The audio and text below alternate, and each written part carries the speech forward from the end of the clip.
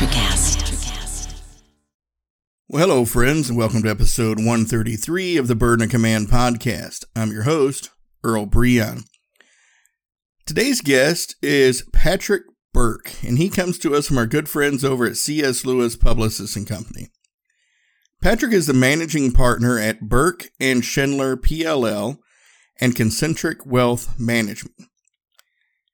He is passionate about helping entrepreneurs start, grow, manage, and build valuable businesses, and he has advised more than 200 successful startups.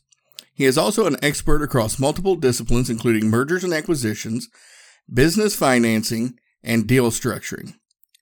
He serves on the board of directors for SMS Holdings in Nashville and UASI in Cincinnati, and maintains Series 7 and Series 66 securities license. He's also the author of the new book, The 10 Biggest Business Mistakes and How to Avoid Them. And that's what we're going to talk about a lot during this discussion, are those 10 business mistakes and how to avoid them. And as you can see, Patrick comes to this from, the money standpoint of it, but he's got a lot of great insight into startups, into what it takes to be a successful entrepreneur. So this was a really good conversation. It's going to be valuable for anybody who's looking to either get into the startup or has a startup. And the advice he shares here will just be extremely valuable to you all. So with that, I'm going to shut up, get out of the way, let the stinger play, and let you get into this outstanding interview with Patrick Burke. Pat, thanks for joining us. I'm happy to be here. Thank you, Earl. Oh, I'm delighted to have you. Thank you for being a guest and being willing to have the conversation we're about to have, because I think it's a very valuable discussion we're going to have here because, especially as we're seeing coming out of this pandemic, people are choosing more and more to not go back to the daily grind and start their own businesses. So I think the 10 biggest business mistakes are something that's really important to get out right now. So again, thank you for being here with that. Yeah, I think it is timely, and I'm hoping that people read it and realize I'm not just kidding around. I've made 8 of these 10 myself, so I can tell you, while they're not necessarily deadly, they are costly. Absolutely. Well, before we dive into these mistakes, I want to start you off where I start everybody. When you hear the phrase burden of command, what does that mean to you? Well, I've been thinking about this quite a bit. I was a very poor employee, and actually before I was working for a CPA firm, a local CPA firm, and I'm both a lawyer and a CPA, and I had decided that I didn't want to work at this firm anymore, and I thought I wanted to go in and work at a law firm, and my brother was a managing partner at a large law firm, and I said, let me buy you lunch, I want to talk to you about this, and I got about 2 sentences into it, and he said, I want to tell you something, Pat. I'm your older brother. I sort of stand in the place of our dad, because our dad had died when I was 14 years old, and my brother was 13 years older than me, so he sort of stood in loco parentis, if you will, and he said, you're a shoddy employee. Actually, that's not the word he used, but he meant that. It was a little more colorful. And he said, you're much better off on your own. So whether I liked it or not, I kind of had to be a leader because I wasn't a very good follower. But it's, of course, that was my choice. But I do think that there's, what I would say, sort of earmarks of good leaders. And I think that, in the business world, I think there's several tenets that I think make up a good leader. First off, you have to treat your employees like real people and get to know and understand them, and understand their why. And of course, as the owner of the company, you're the last to get paid. Nobody else signed on to take entrepreneurial risk, so that's a critical piece of it. I also think it's helpful to have a particularly highly polished crystal ball. People are depending upon you to take your company, beyond just where it is today and where it needs to tomorrow, because they want to have opportunities to grow and be part of an organization that thrives not only today but tomorrow and gives them an opportunity to have a career. I also think it helps to be of good cheer, have good humor. Things are going to happen. And, if you take everything personally and if you get upset about small things, I think it makes for a very difficult work environment. I think we've probably all worked for people like that. And it's no fun. There's no reason why business, should be, it's not, it's for most of us, if you're not in the medical field, it's not life or death. You just want to get through the day, do the best possible job for yourself and your customers, and move forward. I think also that the best leaders have significant grace under pressure, and similar to my last comment, they seem to do better the tougher things get, and it's always interesting to me when an employee sort of makes their first mistake. And in an accounting firm, a lot of times those mistakes cost client money, and you have to own up to what you've done wrong and move forward. And they're great learning experiences, in my estimation. Also, I think that business, being a business leader, you have to understand. I think you have to have a bias towards action. I think that back to my earlier comment about a pretty clear crystal ball. You got to be able to move forward and not be caught in the ready aim. You can't fire. And of course, a lot of that's associated with being good at assessing risk. And I don't want to say that entrepreneurs necessarily eat risk for breakfast, but they usually don't have it still on their menu by lunch. They understand how to deal with risk, assess risk, and move forward. I'm not saying that the answer is always to move forward. Well, I guess you move forward. Sometimes you move forward by not doing it. In general, it's been my experience with entrepreneurs that you have to be sort of dial them back a bit, which is not always easy, and they don't always listen to me. But at least you need to be on record as having said that. So I hope that was a good response. That was an absolutely great response there, and I loved all the way you broke all that down. And as you were talking about those last couple of pieces there, it kind of reminded me. My listeners know I like to inject history whenever I possibly can, but it kind of reminded me of the kind of the dichotomy between General McClellan and General Grant. For those who aren't aware, General McClellan was kind of in charge of the Union forces around the Potomac before Grant took over. And the main reason is because he was kind of doing what Pat was just talking about here. He was prepare, march, drill. I think the famous quote from Abraham Lincoln was, General McClellan's assembled the finest army America's ever seen. Do you think he'd mind if I borrowed them for a little while? And it was the thing, he would never do anything with them. And so when Grant comes along, he looks like a genius because he put all of McClellan's preparation into action. And I think that's kind of what you were getting at there with those last couple of pieces, right? Yeah, well, it's interesting. I often talk to entrepreneurs about their business, and there's clearly most of them operate at the CEO level, and they're not very good at, I always think of entrepreneurs having two lenses. They have a wide angle lens that looks for opportunities and threats, and then they go down to a microscopic lens to deal with one or the other. Then they go back out to the ultra wide angle lens, and the area in between is sort of the area for middle management, and that's most entrepreneurs are not good middle managers. Don't hire middle managers, maybe that's McClellan. He was a good teacher, but he wasn't necessarily a great executor. So I'd say most entrepreneurs fall into the Grant category for sure. Yeah, definitely.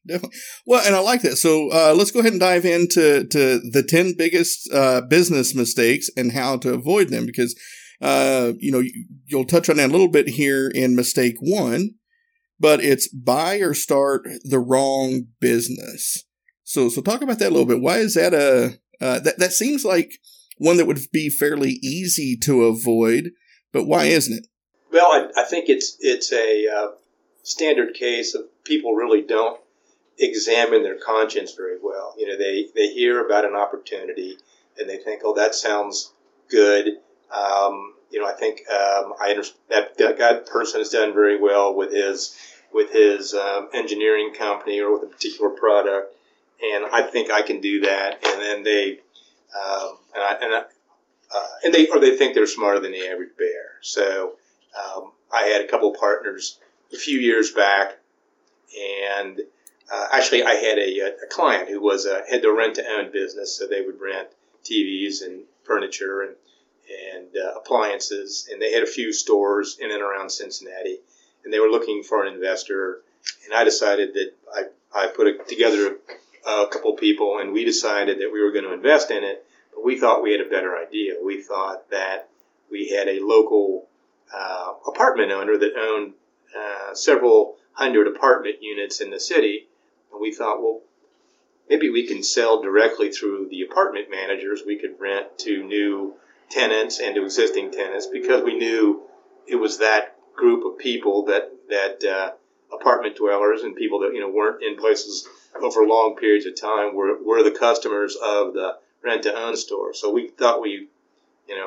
even though we had no experience except they were a client for a couple of years, we jumped into that, and we were just absolutely dead wrong. If an apartment manager could also run a rent-to-own store, then he wouldn't be an apartment manager. So we had absolutely zero rent-through. And so I look at a situation where I added no value to that. So although rent-to-own can be a very good business, and we have a client now that's got 25 stores, does very, very, very well, I didn't know enough about it. And I think just because something's a good business doesn't mean you're going to be good at it. So I always say, I look at business as a three-legged stool. There's sales, and there's production, and there's administration. And most entrepreneurs are successful when they're very good at sales and or production. If you're only good at administration, that's not really, then you're better off buying a franchise. And there's nothing wrong with a franchise, but if you take on a franchise, you pick a Wendy's, for example, they've got their recipes, they've got their logos, they've got their designs, and they're constantly bringing out new products. So they've created the sustainable advantage, right?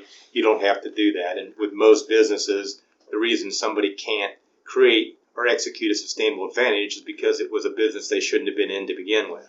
Back to my rent-to-own story, if you will. So even if you're not the best sales guy or the best production guy, if you're second best at that and you've got good people ahead of you, that works too. But I just think too many people do not examine their conscience carefully enough to figure out what it is that they do well that they can actually add value to a business. Very common problem. Oh, yeah. No, I love that. And I love these, later in that chapter, you ask these 10 threshold questions.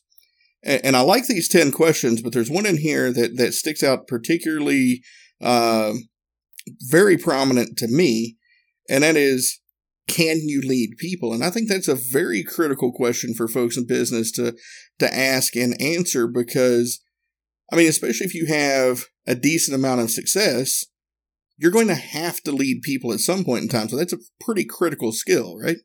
It certainly is, and really, it's probably one that is most prevalent in all successful entrepreneurs, and where I find entrepreneurs sort of hit their own peak or maybe glass ceiling, if you will, is most businesses, as they say, their personality cults up to the point of maybe 20 people or so, and then the 21st person doesn't know the founder as well as the top 20 did, so they're then sort of relying on corporate culture and process and metrics. And a lot of times the business owner was such a personality cult, and he had people, or she had people dancing to his tune or her tune, and he didn't really have the processes in place. So while they were good leaders, they really weren't very good managers. And I think you have to you got to draw the line there. And quite honestly, what I find is a lot of entrepreneurs, while they're natural leaders, they really need to hire managers, or at least early on, if they can't do that, they have to force themselves into that middle management role, and it's really kind of goes against their grain. Yeah, no, I mean, that's really good advice. I really appreciate that because, it's true. I've seen too many folks who, just because they have the great idea or whatever, they feel like they have to be the person. And sometimes it's a good idea to know what your weaknesses are and hire those people to fill in those gaps, right?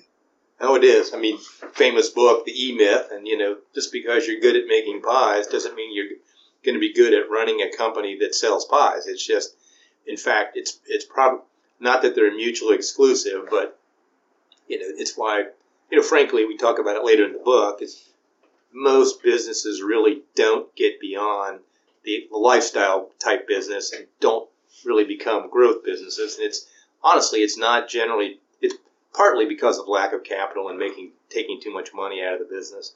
But oftentimes it's more about the owner's inability to see where their weaknesses are and to find the right person or persons to fill in those gaps to make sure that all the trains run on time. And it's a shame, but it's interesting in that it's usually at the point where the business begins to top out that I have the business come in, and business owner will come in, and I call this one chair in my office the Bob chair. It's the burnout business owner, and they'll come in and say, "Pat, you just got to help me sell this, and I can't take it anymore." And almost always the conversation from there goes to what's driving them to this decision, and it's because they're doing a bunch of things that they don't add any value to, and they're processing payroll, or they're taking over the human resource function, or they're interfacing with their lawyer and they don't really care for that, or they really don't. They're spending too much time on the accounting aspect of it, and that's not something they add any value to. So and I say, who would buy this business? Are you some sort of sadist? You're going to sell a business when it's it's limping along. This is no time to sell. You just can't paint the door and cut the grass and expect to get top prices. Buyers are smart, and they want a business that's thriving, and they want some business that has good management and leadership. So it's very tough to get past that to move into a growth business from strictly a lifestyle business, which is more or less, hey, I've got a good paying job here, but will this thing does it have any sustainability beyond me? I'm not really worried about that. That's the sort of typical mantra of a business owner of that ilk, and not that it should be. It really doesn't take that much more, to be a growth business, except be a little more process oriented, maybe leave a little more capital in, and hire a few people that see things differently than you and aren't afraid to create processes that that are unfortunately mostly trapped inside the entrepreneur's head. Mm. No, I like that. And I definitely want to unpack that lifestyle mistake too, here a little bit more. But if you had one piece of advice for somebody to avoid mistake one, like how would you guide somebody towards being able to sit there and really answer that question? Is this a good or bad business? And, I ask that, knowing that, the world we live in right now, you got a lot of different marketing schemes out there. There's a lot of different products. You can buy this and become a sales rep for that company. And everybody's promising riches, get rich quick. And, oh, by the way, we've got all these influencers out there who, are making a business out of, influencing people. Everybody sees these folks with these kind of like get rich quick kind of schemes, and they want to break off a piece of that Kit Kat bar, so to speak.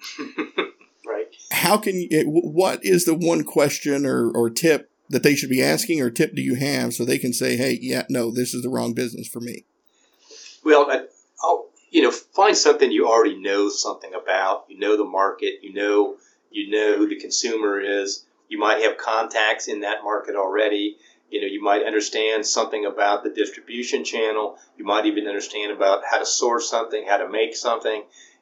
But anything that puts you a little bit ahead of the next guy is really the place you want to be. If you're starting everything from scratch, it's very difficult, right? You don't understand the market. You don't understand the product. You don't understand who the customers are.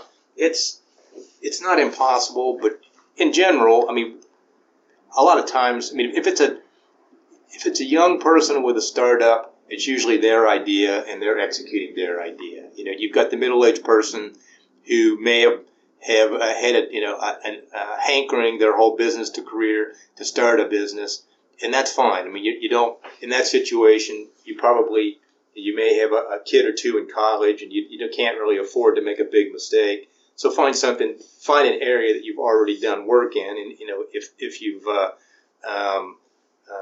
if you're an architect and you want to get into the building products business, well, there you go. You already know something about it. You understand, who your buyers are and who your sellers are.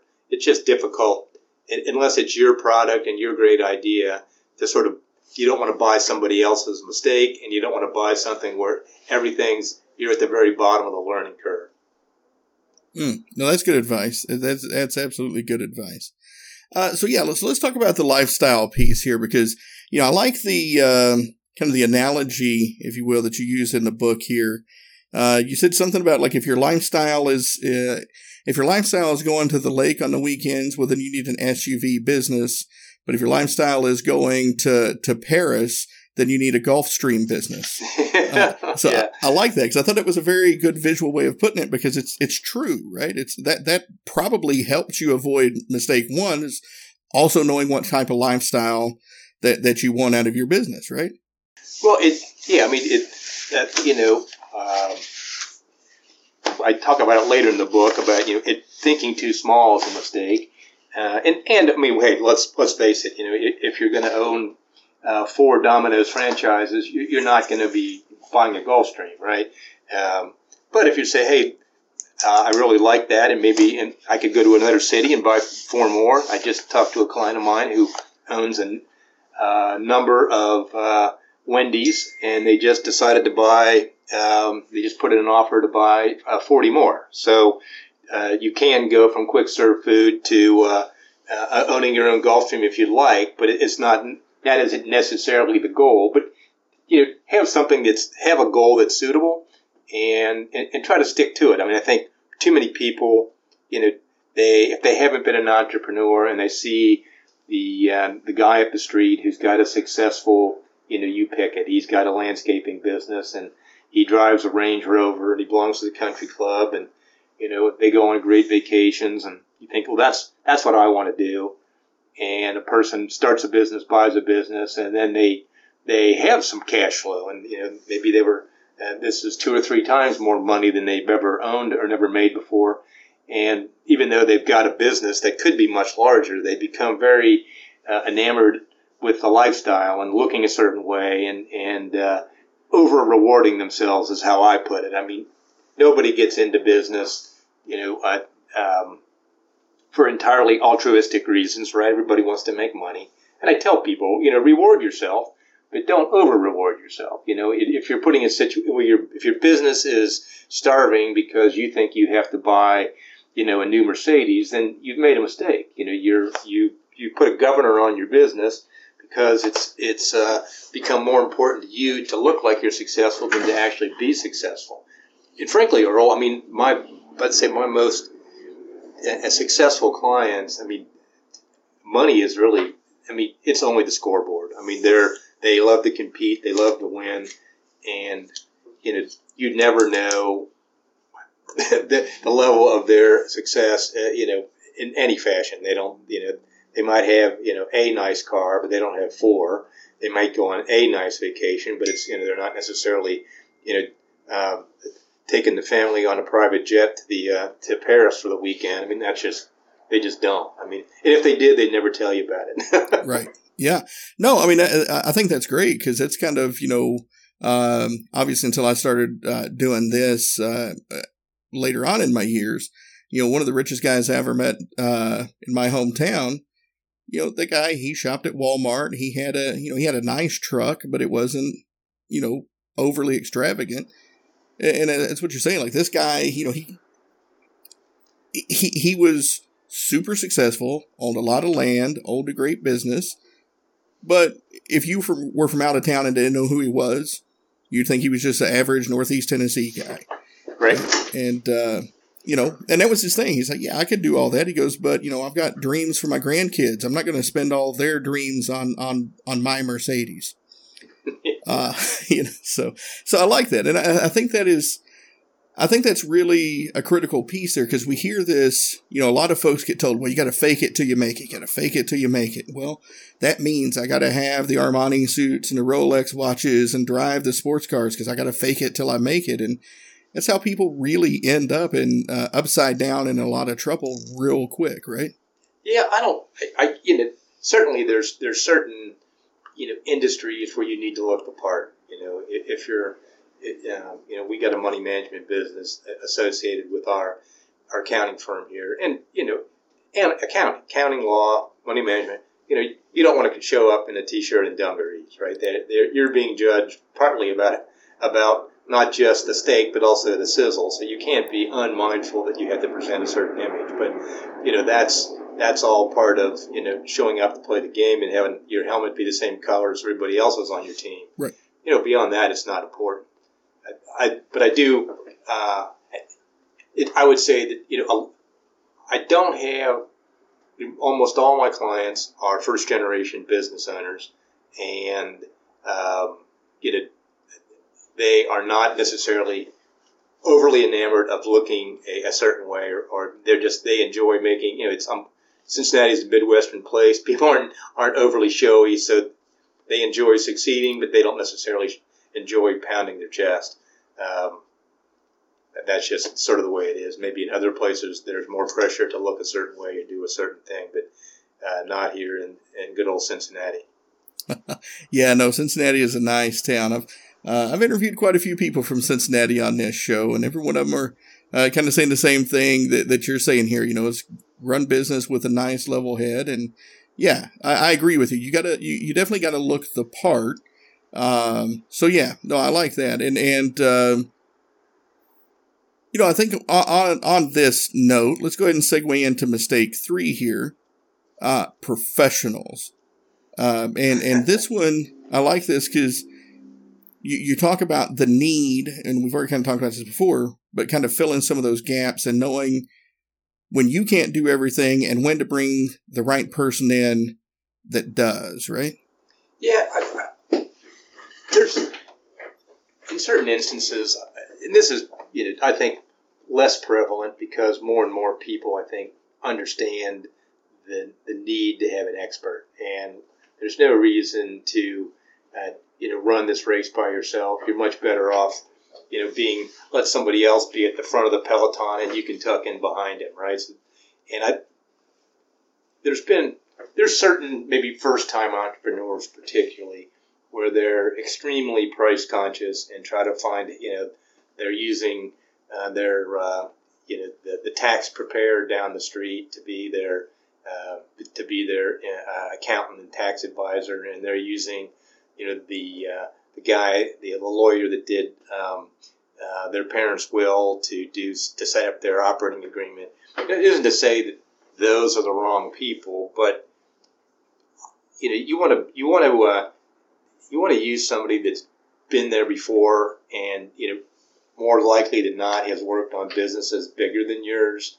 I always say a good accountant, a good lawyer, they can see around corners. They know what the next curve looks like, and they can warn you in advance to tap the brakes.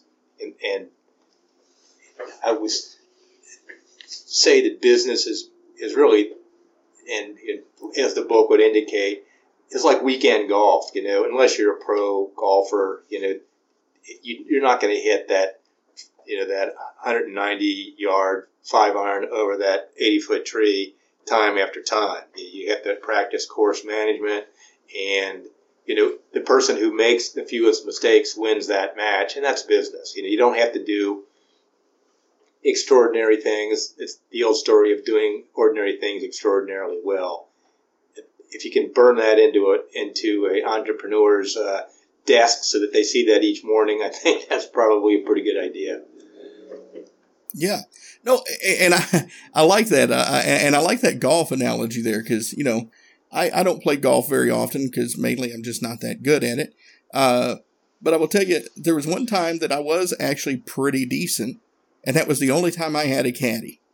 And it's a totally different game when you've got, golf is a totally different game when you've got a professional, like what we're talking about here, using the business analogy here. It's a totally different game when you've got somebody who knows the course and can help you with shot selection and help you to try, if you have any skill, which I don't, to shape the shot. Well, it is funny. I have played, I don't play often either, but I have played at nice places where you have to have a caddy and they do know the course. And of course, you ask for a club and they just shake their head. It's like, no, you can't hit that from here. You need to, so you're asking for your 5-wood and they're handing you your 6-iron. It's like, So it's like, if you think you can get there from here, maybe you've done it once in the last 5 years, buddy. It ain't happening now. Don't even try. So yeah, I've had that experience. It is pretty funny. But that's what a good professional does for you. They don't let you make them.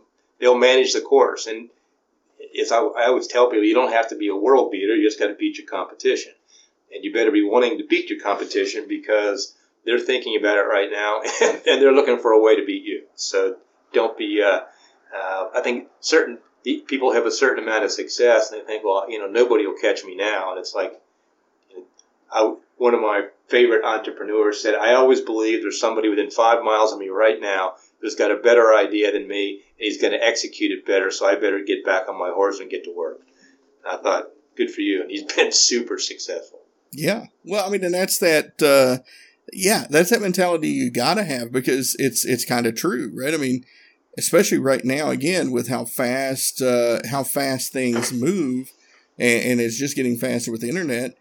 Yeah, people are always having the next best idea. No matter what the business is, somebody's always having the next best idea.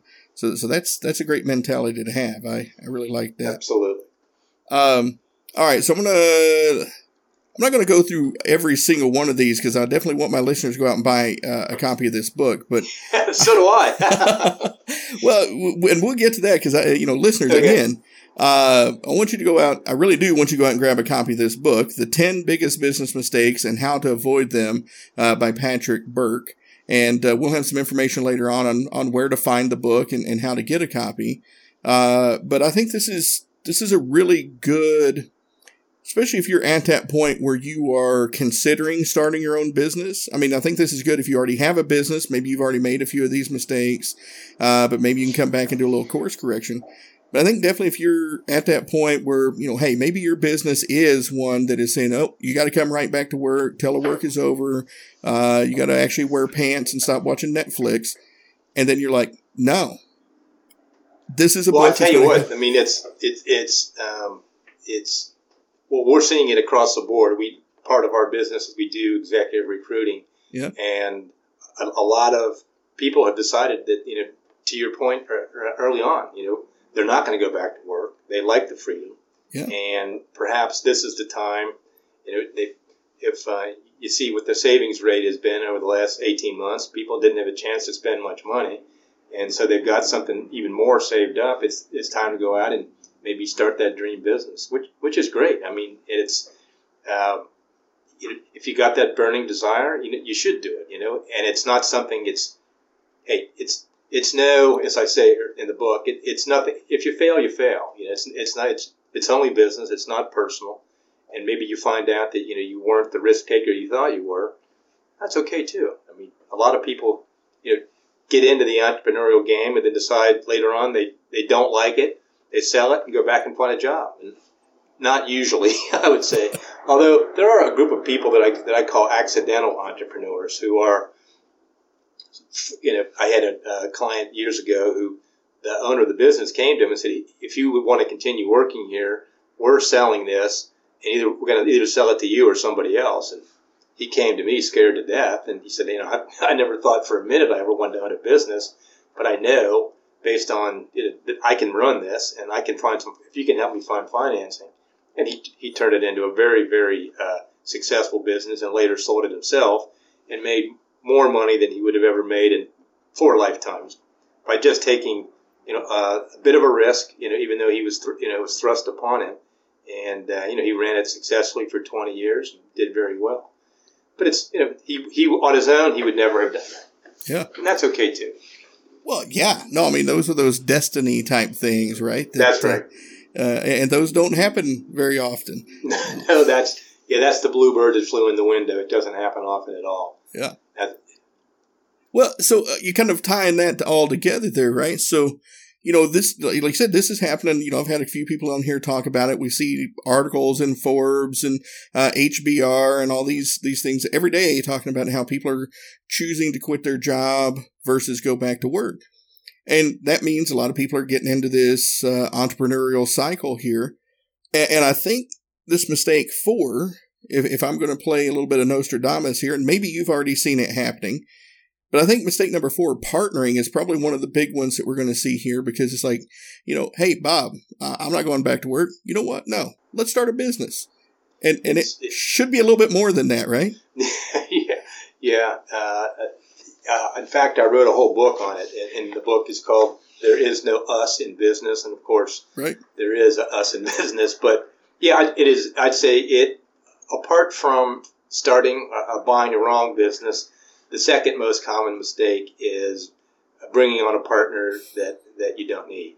And unfortunately, I'm afraid I have presided over as many business divorces as I have successful business combinations.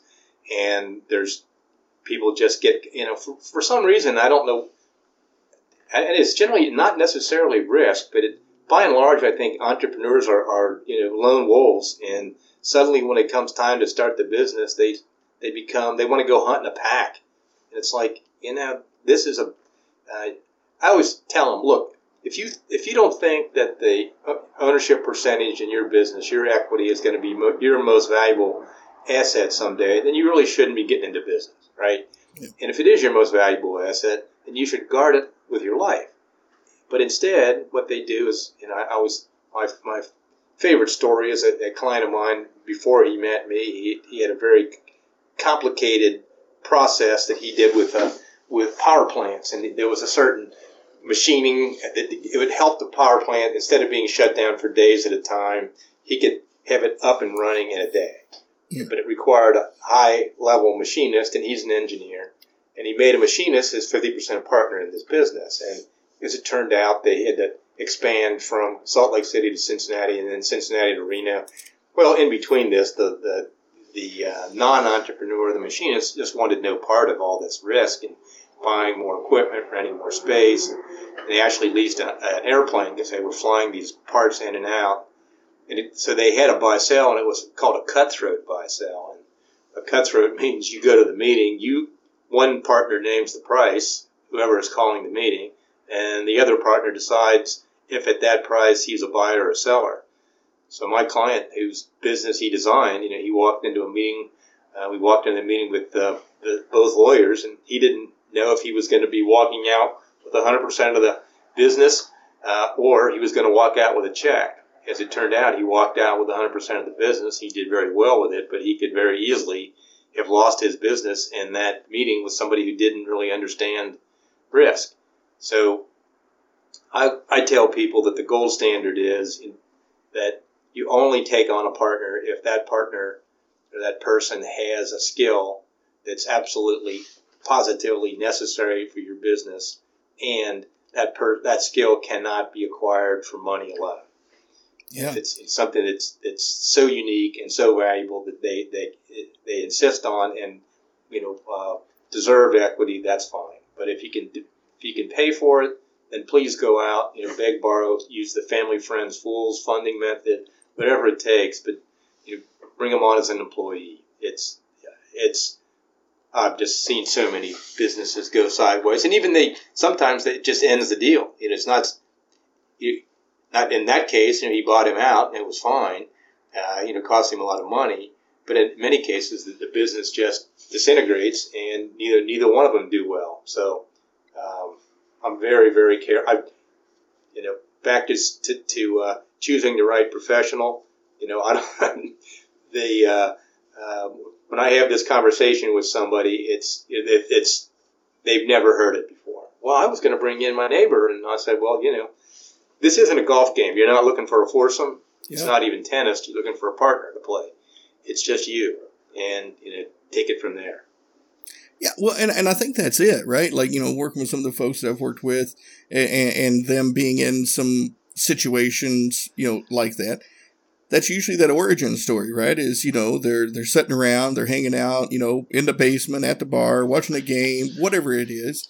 Like, man, would it be fun to start a business together? Yeah, man, let's do it. And yeah, they never think about like those things you talk about, like the risk tolerance, the risk management. Oh, and by the way, we're talking about business partners here. But if you're married, you better bring the wife into that equation as well and make sure she's on board with putting that stuff at risk as well, right? Absolutely. I think it's David Rockefeller that said, better to gain a friendship through a business than put a friendship through a business partnership. So, great to meet somebody in business and become a friend. But please, if you need a dance partner, go to a dancing lesson. Don't bring on a friend. Frankly, the friend thing hardly ever works. Yeah. And, even when you're not necessarily friends before, but acquaintances, it's still very difficult. I mean, hey, there are exceptions. I think probably the one most common exception to that rule would be brothers that are in businesses. For some reason, that works better than brother-sister. It works even better than father-son or father-daughter or mother-daughter, mother-son. It's just brothers seem to get along pretty well. I think they punched each other out so many times between ages 5 and 18. They've gotten that all out of their system, so it seems to work out. No, that is actually interesting. I'd not heard that before. That about the brothers thing, but yeah, I mean, I think you're right. I mean, because they say, what is the saying? I can't remember who said it, but the hardest ship to sail is a partnership. Yeah, that's exactly. Yeah, and that's probably it, because there's a lot of, I mean, I think that's the thing that people underestimate with a partnership is you two are never going to see eye to eye on everything. So it's inherently a lot of conflict resolution. And brothers have probably figured out conflict resolution better than any duo on the planet. So I think you're right there. Yeah, it is. It's a very partnerships are very tenuous. It's interesting to me is that partnerships generally work best when the businesses do just so.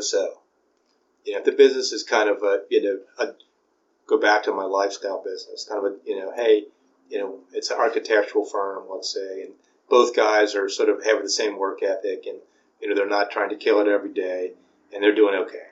On the other hand, if they're crushing it, it's probably because one or the other is really, super talented at the job.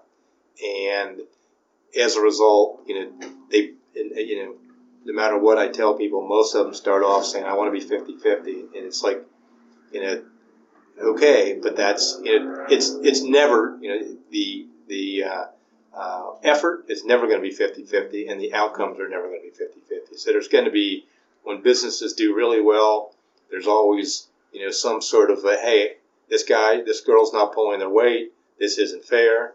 And then on the flip side, when businesses don't do well, then there's, finger pointing, and oftentimes, one person or the other can't make a capital call, and it's, how are we going to handle this? And you misused this money, and it's no fun, so you think about it, if you're planning on running just a so business, which I don't think anybody is, you can be cavalier about bringing on a partner. Otherwise, it's, be very, very careful. No, I like that part, especially about the so business, right? Because it's like, had a friend of mine, he put it once, he goes, nobody ever walks into the library and says, I want to be smart, but I want to be Albert Einstein smart. Like, nobody really goes into business and says, hey, I want to be successful, but I don't want to be Jeff Bezos successful. Yeah, of course, everybody's, and I don't want to say it's delusions of grandeur, but you should have extremely high hopes for your business. I don't think I've ever, well, as I always kid people when they come in with their business plans, and I say, it's interesting to me, I've never seen anybody who lost money next year. Right. That never happens. It's like after the first year, it's going to be smooth sailing, baby. I love it. I love it. Well, I think that's I think that's kind of a good cutoff point right now because, we really got through the first four mistakes. That means, listeners, even the guy from Tennessee can do this, math. That means there's six more for you, right?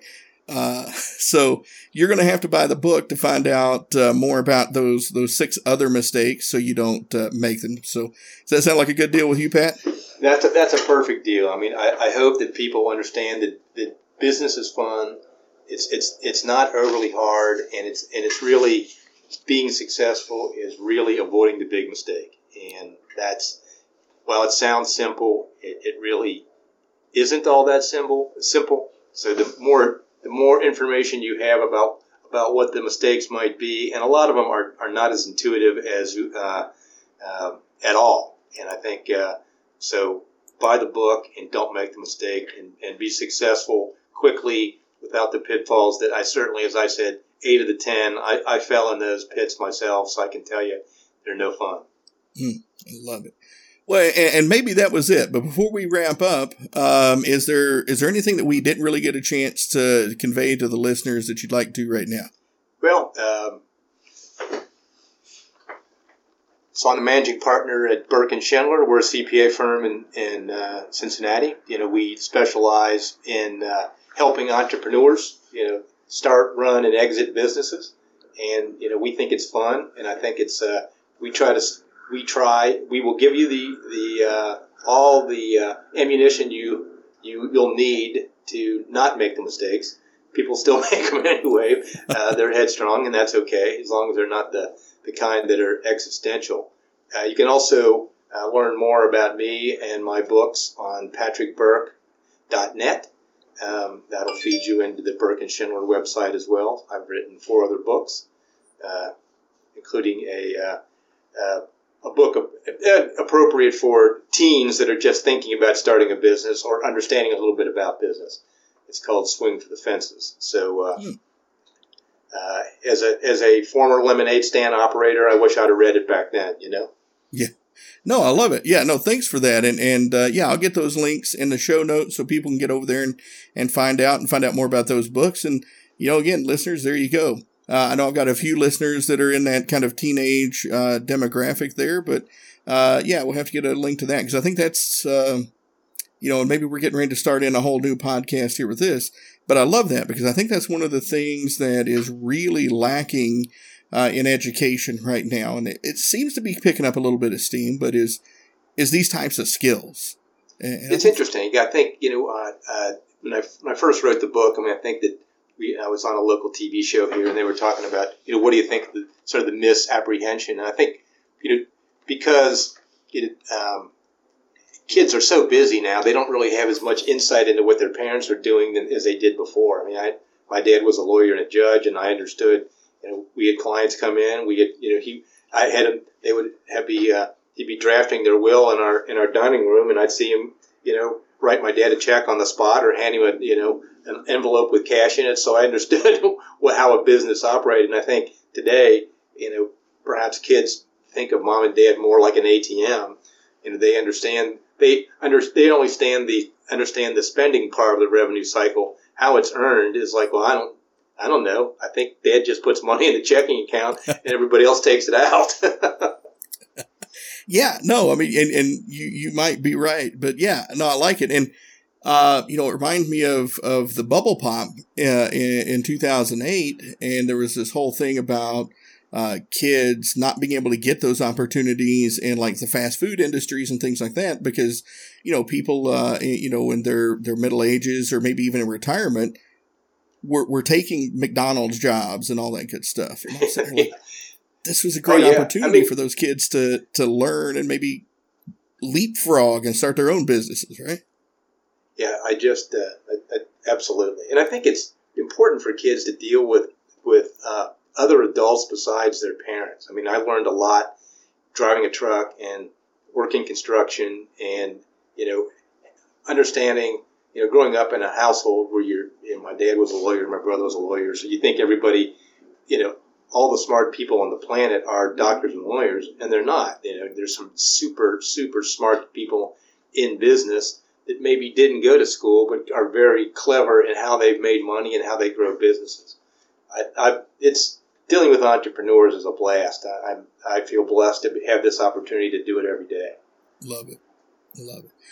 Well, Pat, thank you very much for spending this last about 50 minutes or so with my guests and with my listeners and myself. This is a great conversation. I really appreciate you having it with us. Thank you, Earl. I appreciate the opportunity. I go out there, make money, avoid mistakes, have fun. Nothing wrong with it. Love it. Say that again. There's nothing wrong with it. That's right. Yeah, I think that's the thing. Like, success gets kind of a bad rap. People feel that you got to be kind of like evil and backstabby to be successful, but it's not true. You don't. No, it's not. Well, and I also think business is not a zero-sum game, right?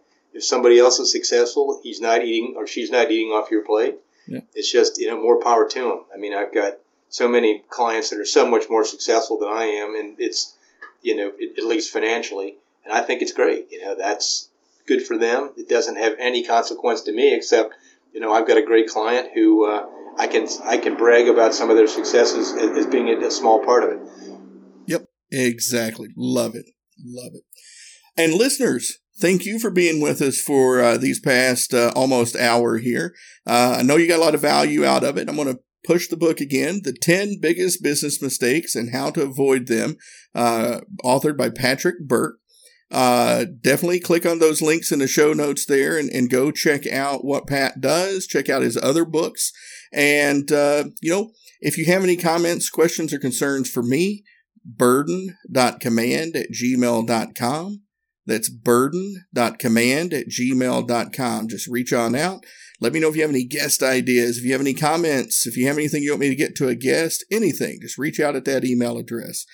Keep rating, reviewing, subscribing, and sharing the show. It helps all of my great guests like Pat get their messages spread further and reach more ears and get more of their books and great content in hands to help make a positive change in the world. And you taking that responsibility serious means a lot to me, and I really appreciate you all for doing that. And with that, thank you all one last time, and I look forward to speaking with you again in the next episode. Hey guys, it's Miriam Love here, and I want to share something very special with you. Check out my new release, All In, the Spanish remixes, out now on Electric House Records. And always remember, be love, share love, all love.